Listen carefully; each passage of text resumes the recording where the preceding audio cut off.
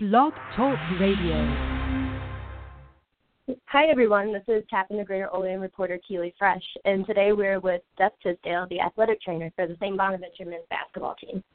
Since basketball season is officially over, we're taking a step back to talk about the behind the scenes of what keeps the guys healthy and out on the floor. So, hi, Seth.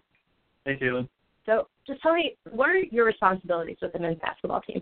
So my responsibilities with the men's basketball team are basically their whole health care, whether they get hurt on the floor or they get sick and they can't make it to class. Basically their whole wellness and health is kind of what I oversee. That's obviously very important.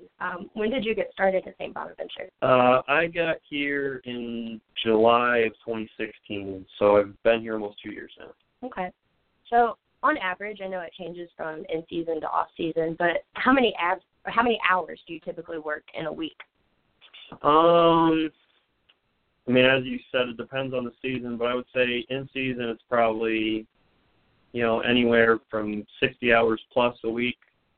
And then in the off season it's probably 30 to 40 hours per week. It's just depending on whether it's the spring or summer or if it's fall or it's in season during the winter. And obviously those aren't just regular 9 to 5 type of hours. You're in all sorts of times of the day, sometimes getting in before 6 a.m. and leaving after 10, depending on game days and stuff. It's a lot of work that goes into it. A lot of times people don't realize that they always see the athletes and they don't necessarily see the people that get them out on the floor.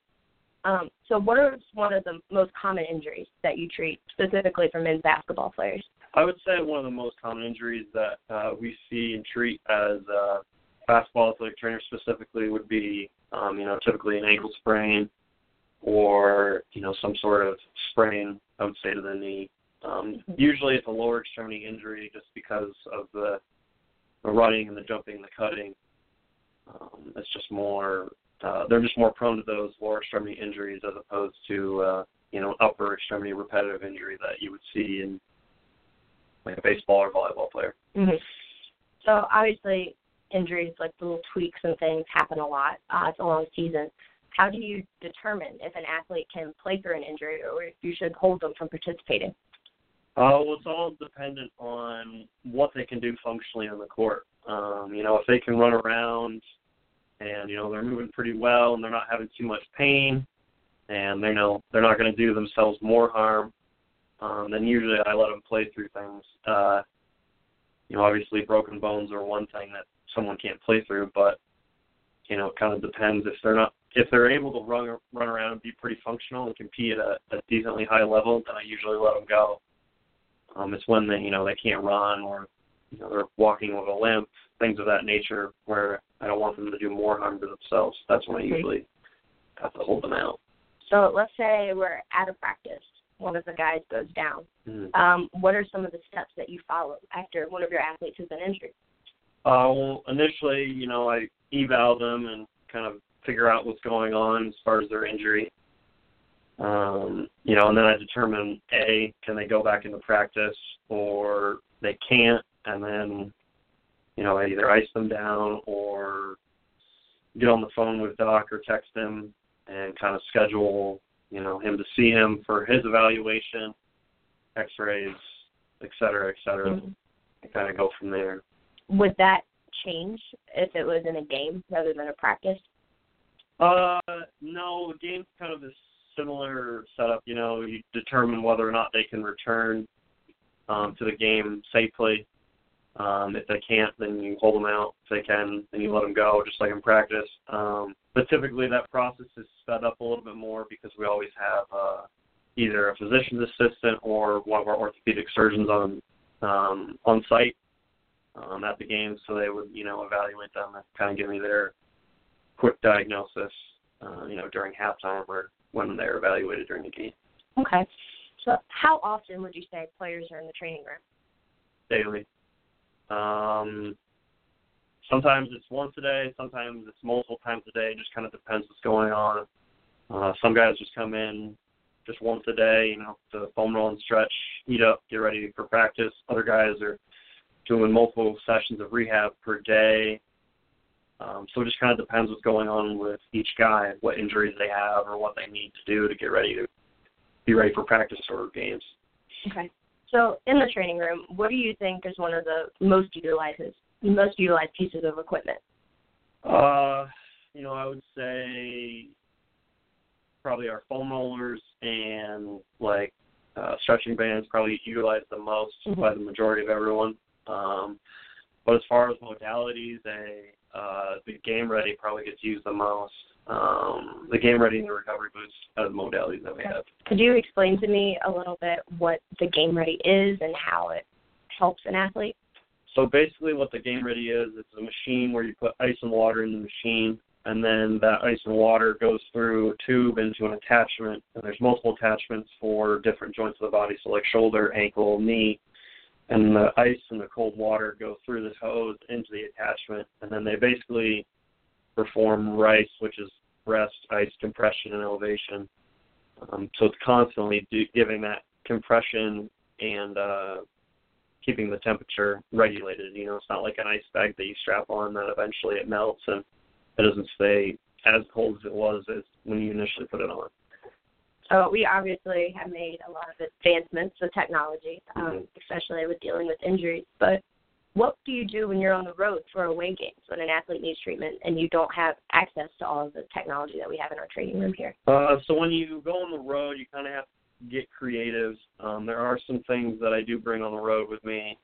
Certain trips I will bring the game ready, but typically I bring the recovery boots, a small TENS unit for electrical stimulation. But outside of that, you kind of have to get creative.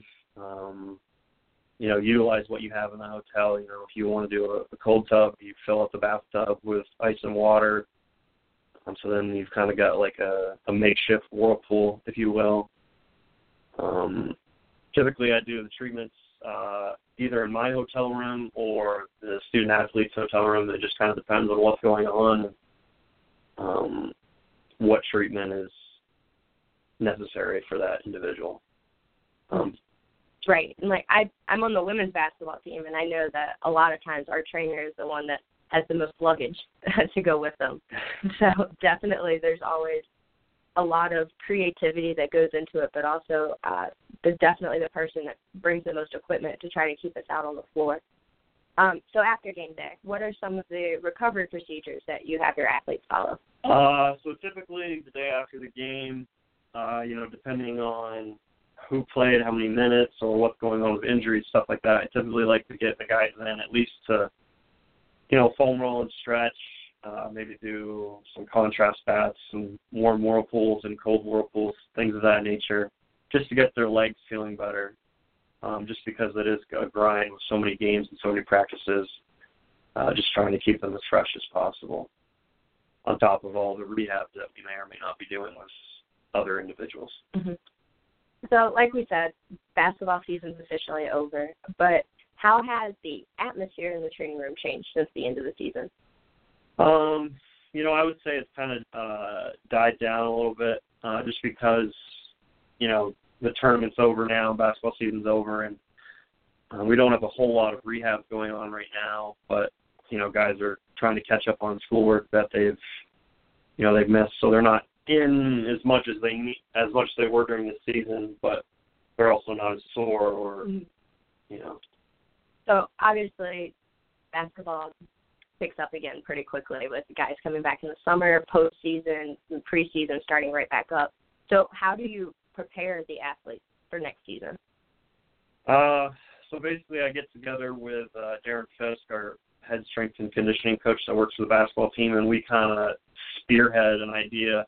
He has his off-season workouts, and I kind of keep in communication with him with, daily and weekly reports as far as how guys are doing, what we think would be the best for them. Typically, we don't like to hit them hard with a lot of off-season conditioning since they just got done with a long and grueling season. So typically we start off with, lighter aerobic activities and, hitting the weights pretty hard in the weight room. Okay. And then finally, just kind of to wrap up, is there anything that you would like the community to know about the sports medicine side of Bona's basketball? want them to know that, we work hard and we put in a lot of hours. And it's not always seen, but it's something that's very important. And, we do the best with the space and the equipment that we have. But, if you're willing to donate or help improve the sports medicine department, it's always more than welcome. And support is always appreciated as well. Absolutely. Thank you so much, Seth, for your time. I know you're a busy man, even in the off season, so I really appreciate it. You're welcome. Thank you.